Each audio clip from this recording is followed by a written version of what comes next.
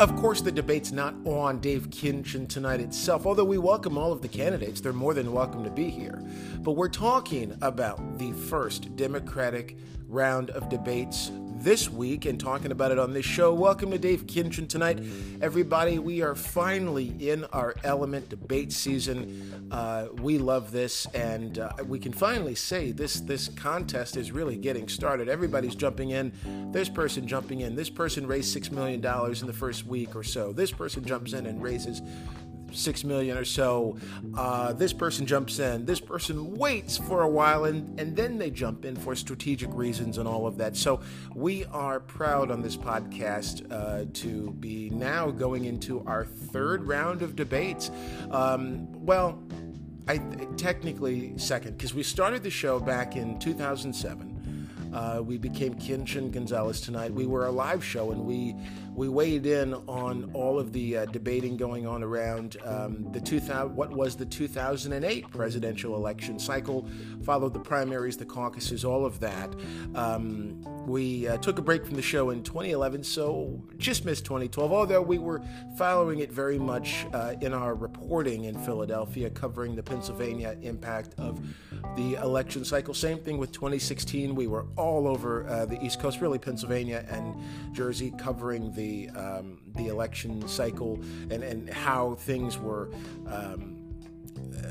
coming along in the Keystone State. It all came down to Michigan, Pennsylvania, and of course Wisconsin. I mean, it really came down to a very, very tight race. As we all know, this one in the very, very early stages could go anywhere, although we do find ourselves, the headquarters for this program in Philadelphia, in Pennsylvania. We do find ourselves once again situated perfectly for what is going to be an ultimate Keystone State battle. It will come down to Pennsylvania. President Trump has spent some time here, and of course, former Vice President Biden, his campaign headquarters is in Pennsylvania, and he's from Pennsylvania, and he's going to be spending a lot of time here too. So we're setting the biggest table ever. Okay, we're setting the table that you only dine at, the massive mess hall of a table that you only dine at every 4 years. So there's a lot of setup here. The whole show is going to be set up for all of that. But first, the most important thing as we get into all of it is the debate this week. Really two separate debates, two tiers based on where the candidates are in the polling, fundraising as well. So we'll go into who's going to be talking to you on NBC News, MSNBC, and Telemundo on the first night. And that is Wednesday night. It will feature Elizabeth Warren, Beto O'Rourke, Cory Booker, the person who, that person already has some objections, I guess, to either debate format or, I'm just kidding. We're in the busy downtown studio, so there's always something going on here. But we've got Cory Booker, Amy Klobuchar. We also have former HUD Secretary Julian Castro, New York City Mayor Bill de Blasio, Ohio Representative Tim Ryan, and former Maryland Representative John Delaney, among others in there. That is on Wednesday. And then on the second night, Vice President Biden will take the stage. Bernie Sanders, California Senator Kamala Harris, South Bend, Indiana Mayor Pete Buttigieg, Mayor Pete they call him, and he's been in some trouble lately in South Bend. We'll talk about what's going on there, and a fiery meeting, town hall meeting that he had there as well. New York Senator Kirsten Gillibrand, also Colorado Senator Michael Bennet, former Colorado Governor John Hickenlooper, California Representative Eric Swalwell, and entrepreneur Andrew Yang, and self-help author Marianne Williamson as well. So there were other candidates who did not, a bunch of candidates you probably never even heard of, or at least as of yet, who haven't met the criteria and won't be appearing on the stage just yet. So anyway, those are the candidates. And what we're going to do on the show today is we'll be following some of the likely discussions, some of the likely debates that'll be coming up through this cycle. You know, some of the issues And when I say issues, I mean breakout moments between this candidate and that candidate, where people may go at it, where they may argue with each other, and where that might go. So we'll follow all of that there. Now, we do know that the most obvious thing in all of this is the candidates who have not received, since Joe Biden jumped into the race, he has dominated the headlines. He went back and forth with Senator Cory Booker about working with segregationists back in the day, and, so that's been an issue. Some of the candidates that will be on the stage with Biden will likely bring that up, along with other matters as they try to elevate their own standing. So this will be a big night to see how the Democrats really go after the former vice president and handle things from that standpoint. We can let me just get back to one file here.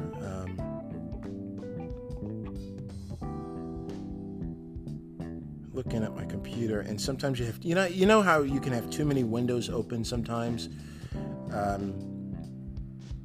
You can have too many things open, and they say, wait, I got to get right back to where I was. Okay, so we're going to just do a quick walkthrough of some of the matters that are going to pop up, and see what will likely transpire. So one of the things that I think you're going to hear more on is Bernie Sanders and his way of dealing with the very large numbers of student loan debt.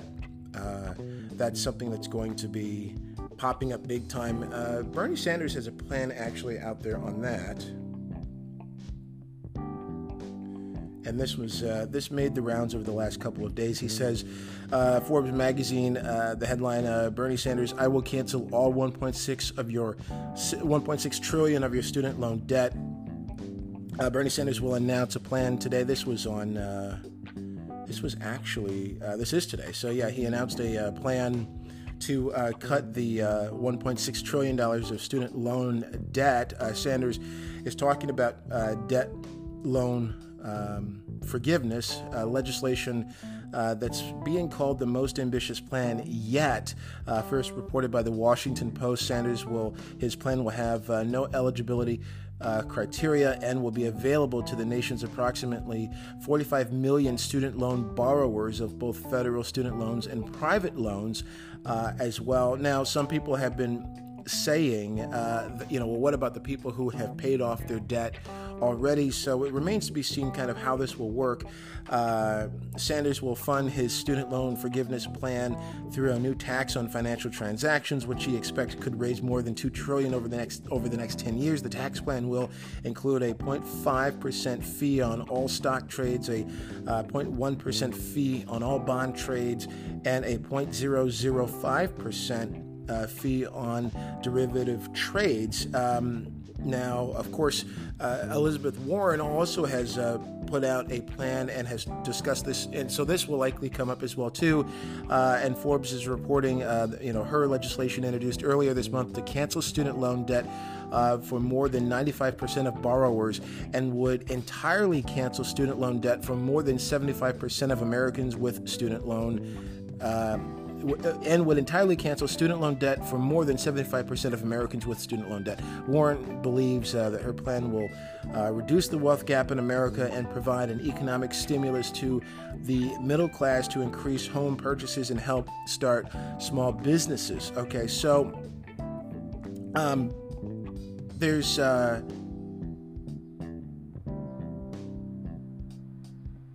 just looking at some of the figures in all of this.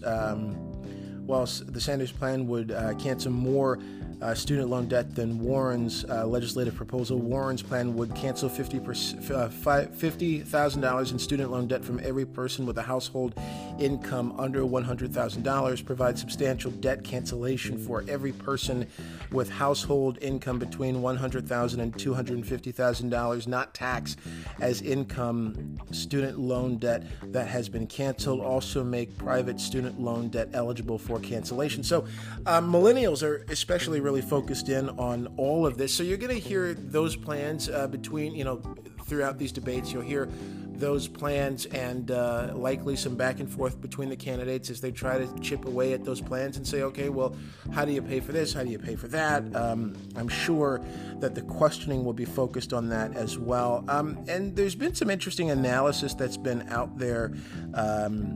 Time magazine has a possible breakout moment, perhaps a clash between Warren and O'Rourke. Time magazine says Warren and O'Rourke are both high-profile candidates who have stumbled. O'Rourke entered the 2020 campaign with name recognition after, of course, losing to Ted Cruz in Ted Cruz's Senate re-election bid.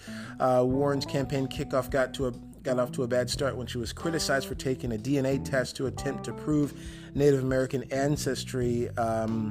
So she has recovered a bit in the polls. So there could be a clash there. One thing that's also interesting is where Amy Klobuchar will come in terms of allegations that she's been very hard on her staff, that she was very difficult to work with. So that's one. Will her colleagues, including fellow senators, go after her, or fellow members of Congress go after her over that? I mean, that's been one of the big things as she's tried to break out from her, maybe Midwest popularity to appeal more broadly around the country. That's been the biggest thing that's worked. Some would say against her in the press is the staff that she worked for, former staffers talking about her being tough to work for. So we'll see how that all plays out. I think relatively nationally, she does not have as high of a profile. So you're going to see this is really an opportunity for candidates to try to raise up their levels and the folks who are at the bottom polling wise, and we'll see how they do that. So a lot of stories will come out of this debate, but even though they won't be on stage the same night, I'm looking to see, and I think we all are looking to see, how Biden and Booker go at each other or how they address what's been one of the biggest headlines, if not the biggest headline of recent days in the Democratic contest, and that is Joe Biden's comments about working with segregationist senators in the past. Now, the latest reporting on this comes from the New York Post, and we're following all sorts of reporting on this, but in this particular story, Senator Cory Booker acknowledged that he and Joe Biden had a constructive conversation, but said his fellow Democratic presidential hopeful's use of the racially pejorative term boy in describing his ability to work with segregationist senators in the past was hurtful to the African American community. This is about him invoking a terrible power dynamic that he showed a lack of understanding or insensitivity to by invoking this idea that he was called son by white segregationists who, they see in him their son. That's what Booker told ABC's This Week. Booker said he and Biden, who he has a, quote, tremendous amount of respect and appreciation for, had a private conversation last Wednesday night, but he felt he had a responsibility to, quote, be candid with him to speak truth to power. That's why, again, I felt it really important, especially with our friends, not to just sweep things under the rug, but to be candid and straightforward with each other. The two 2020 candidates sparred during the past week over comments that Biden made last Tuesday at a Manhattan fundraiser when he recalled a time of civility in the Senate back in the 70s and how he could work with James Eastland, who supported segregation. He said, quote, this is Biden, I was in a caucus with James O. Eastland, Biden said, referring to the white supremacist from Mississippi. He never called me boy, he always called me son. So that's the remark there. Reminded that Biden claimed those comments were taken out of context. Booker said he didn't buy that and, quote, has heard from many African Americans who found the comments hurtful. Okay, so there's that. Now we have some sound on all of this. We have some sound from Biden talking about these comments. This is from MSNBC, although everybody was pretty much there. This was apparently either during a campaign stop or a stop along the campaign trail where Biden was asked about these comments and whether he would apologize. Listen to what Joe Biden said. I could not have disagreed with Jim Eastland more. and he was a segregationist. I ran for the United States Senate because I disagreed with the views of the segregationists. There were many of them in the Senate at the time. What I was talking about was the Voting Rights Act. I was able to pass the Voting Rights Act when I was a young senator, when he was still the chairman. We voted against him and beat him in the Voting Rights Act. The point I'm making is you don't have to agree. You don't have to like the people in terms of their views, but you just simply make the case and you beat them. All right, so New Jersey Senator Cory Booker then went on CNN and spoke with Don Lemon about this. Listen to that. Don Lemon starts with a question. Are you going to apologize? The vice president said I should know better, and this is what I know. As a black man in America, I know the deeply harmful and hurtful usage of the word boy and how it was used to dehumanize and degrade. I know that segregationists, like the two people you were talking about, through their laws and their language, deeply wounded this nation, and the present day manifestations of their work can still be seen in black and brown communities like the one I go home to. I know that somebody running for president of the United States, somebody running to be the leader of our party, should know that using the word boy in the way he did can cause hurt and pain, and we need a presidential nominee and leader of our party to be sensitive to that. And the last thing I know is I know that I was raised to speak truth to power, and that I will never apologize for doing that. And Vice President Biden shouldn't need this lesson. So that's where things are now until the debates come up. I'm sure this issue will certainly be raised at the debates. I mean, there's no question about that, one would think. The question is, how does it come up? Who brings it up? For the time being, the two had a phone call talking about it before working South Carolina voters down there, because that, of course, is one of the early primaries. So for now, things have moved on. But again, this debate, it all comes out, and it usually does. That's just how debates work. Reorganize your department by Friday of next week. And based on data, get the racists off the streets. It's disrespectful that I wake up every day scared. It's disrespectful that I have 3 boys that I have to teach today what to do. Get them off the streets. If anyone who is on patrol is shown to be a racist or to do something racist in a way that is substantiated, that is their last day on the street. All right, so that's some time video clip there from Mayor Pete's South Bend Town Hall. They call him Mayor Pete there. And this was a very tense, heated town hall over race relations there after a series of events that have happened. One very recent, which we'll tell you all about. And it required him to leave the campaign trail, essentially, and go straight back to his town, South Bend, and deal with all of this. The mayor was facing some issues on Sunday, and direct questions and a lot of anger from African-American residents of the community in a very, it looked like standing room only in that town hall, just from the video I've seen. Of course, I wasn't there. But this was all in response to the deadly shooting of a black man named Eric J. Logan. It's the latest situation that's happened there. This was a police shooting. So police shooting death of Eric J. Logan, a 54-year-old African-American man. Now, this comes on top of some bubbling up concerns about race relations there after the first black police chief was fired was fired over some issues dealing with housing and economic matters. That's how the New York Times has it.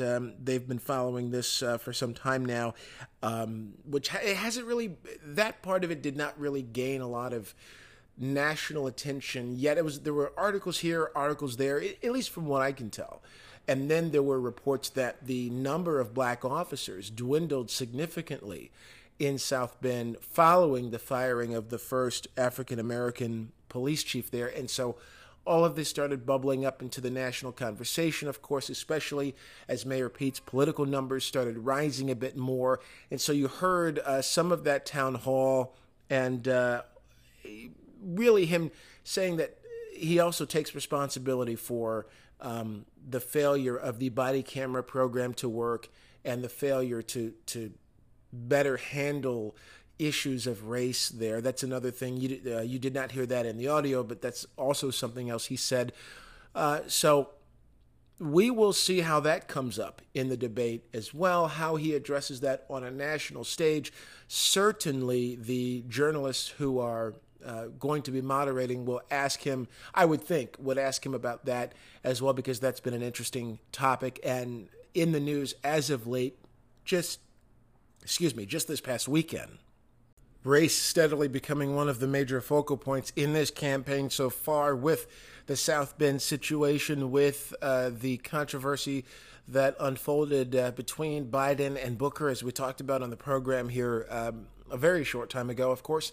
But now we switch over to, and you know, there's going to be other controversies and dynamics that develop throughout the process, and I'm sure there's going to be at least 3 major controversial headlines emerging from this debate, perhaps dealing with race, but other issues, because, and probably more, there's so many people involved. So we will track those and analyze that and the fallout of it on our next program. But for now, we switch over to the other side of things. President Trump kicking off his re-election campaign in Orlando with Vice President Pence there as well. Now, for a president who has called many in the press the enemy of the people, even prompting reporters like Jim Acosta to write a book about it, it must be an interesting process to do these interviews, to do sit-down interviews with ABC and NBC and all these other networks out there, because that's what the president has to do. Any incumbent president has to do around this time when it is the re-election period approaching, and talking about polling, talking about strategy. Iran, which has been in the news, the shooting down of a drone, all kinds of things. So what's interesting to me is how that unfolds. And really, you know, ABC had, 30 hours with President Trump. And they sprinkled out their interview, which took place in the White House, took place around the White House, took place in the Beast, of course, took place, video on Air Force One. They go to Iowa, where Trump was campaigning there. He was asked about how he's going to appeal to swing voters. He was asked about, at one point, George Stephanopoulos said, that a lot of they talked to Trump supporters and they want Trump they're rooting for him, most of them, but they want him to cool it on social media, to not be so pithy and hold back a little bit on some of the either attacks or some of the very strong words. And he said, Trump said that essentially he bets that those voters do like that. They probably say they don't, but they do. But he also said that he has a very unfair press that he has to deal with. So it's the way he gets the word. In so many words, it's how he communicates with the public. So probably no backing down there on social media and on Twitter, perhaps. But you got to see how the president interacts with several different topics while he's governing and campaigning. At one point in the ABC piece, saying that he did not believe a lot of the reports about polling where Trump is losing in certain areas that were once strongholds. He even talks about a poll that had him losing in Texas that he refuted. But there's a lot, and he talked about more policy matters with Chuck Todd on Meet the Press. That aired this Sunday. There were snippets, of course, throughout the last few days, but most of that airing on Sunday. And here's some of that where Trump talks about two things. What do-over he would have if he had a do-over, but also the idea of losing. Chuck Todd and President Trump on Meet the Press. You prepared to lose? No, probably not. Probably not. You- I mean, you it'd be much better. It would be much better if I said, yeah. You're It would be much easier for me to say, well, yes. No, I'm probably not too prepared to lose. I don't like losing. I haven't lost very much. You didn't in like my life. the fact that you lost the popular vote. That bothered you, didn't it? Well, I think it was I'll say something that, again, is controversial. There were a lot of votes cast that I don't believe. I look at California. Mr. President. Excuse me. But that's it. Take a look at Judicial Watch. Take a look at their settlement, where California admitted to 1 million votes. They're admitted to 1 million votes. 1 million votes of what? Take a look at What are you talking about? Judicial Watch made a settlement. What? There was much. About what? There was much illegal voting. But let me tell you about popular vote. Do you have a second? Yes, because you There- were a big there are fan of two- it. Well, Until I you like weren't. popular vote. Yeah. I think I do better with a popular vote. But I didn't campaign for the You're right. popular vote. Right. You didn't see me campaigning in California or New York. If you could have one do-over as president, what would it be? Well, it would be personnel. I is would it? say if I had one do-over, it would be I would not have appointed Jeff Sessions to be Attorney General. That would be my one. That in your mind, that's Yeah, your that was the Is big. Bill Barr your Roy Cohn? He should have never. I think he's a very talented, very. Do you know what I mean by that? You've always said, No, where's no, my no, Roy I- Cohn? look, Is look. he your Roy Cohn? You have to say Roy Cohn, but I had many, many lawyers. I mean, a lot of lawyers.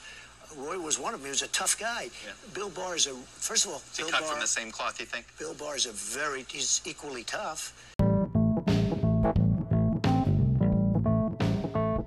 And that brings us to our favorite part, of course, the numbers game. Ladies and gentlemen, that's right, the polling numbers and where we stand in this contest so far. President Trump, since we were talking about him, will continue with his side of the campaign for now. And we've got some interesting numbers in terms of how he would stack up against hypothetical nominees. We say hypothetical because at this point it could be anybody.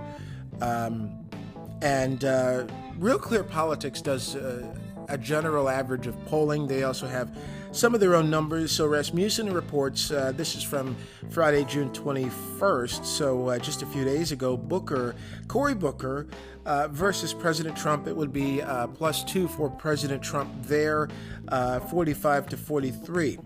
Several Fox News numbers here. This from Sunday, June 16th, so the latest available here. A few days old, though. If it's Joe Biden versus Trump, then it's Biden +10, 49 to 39.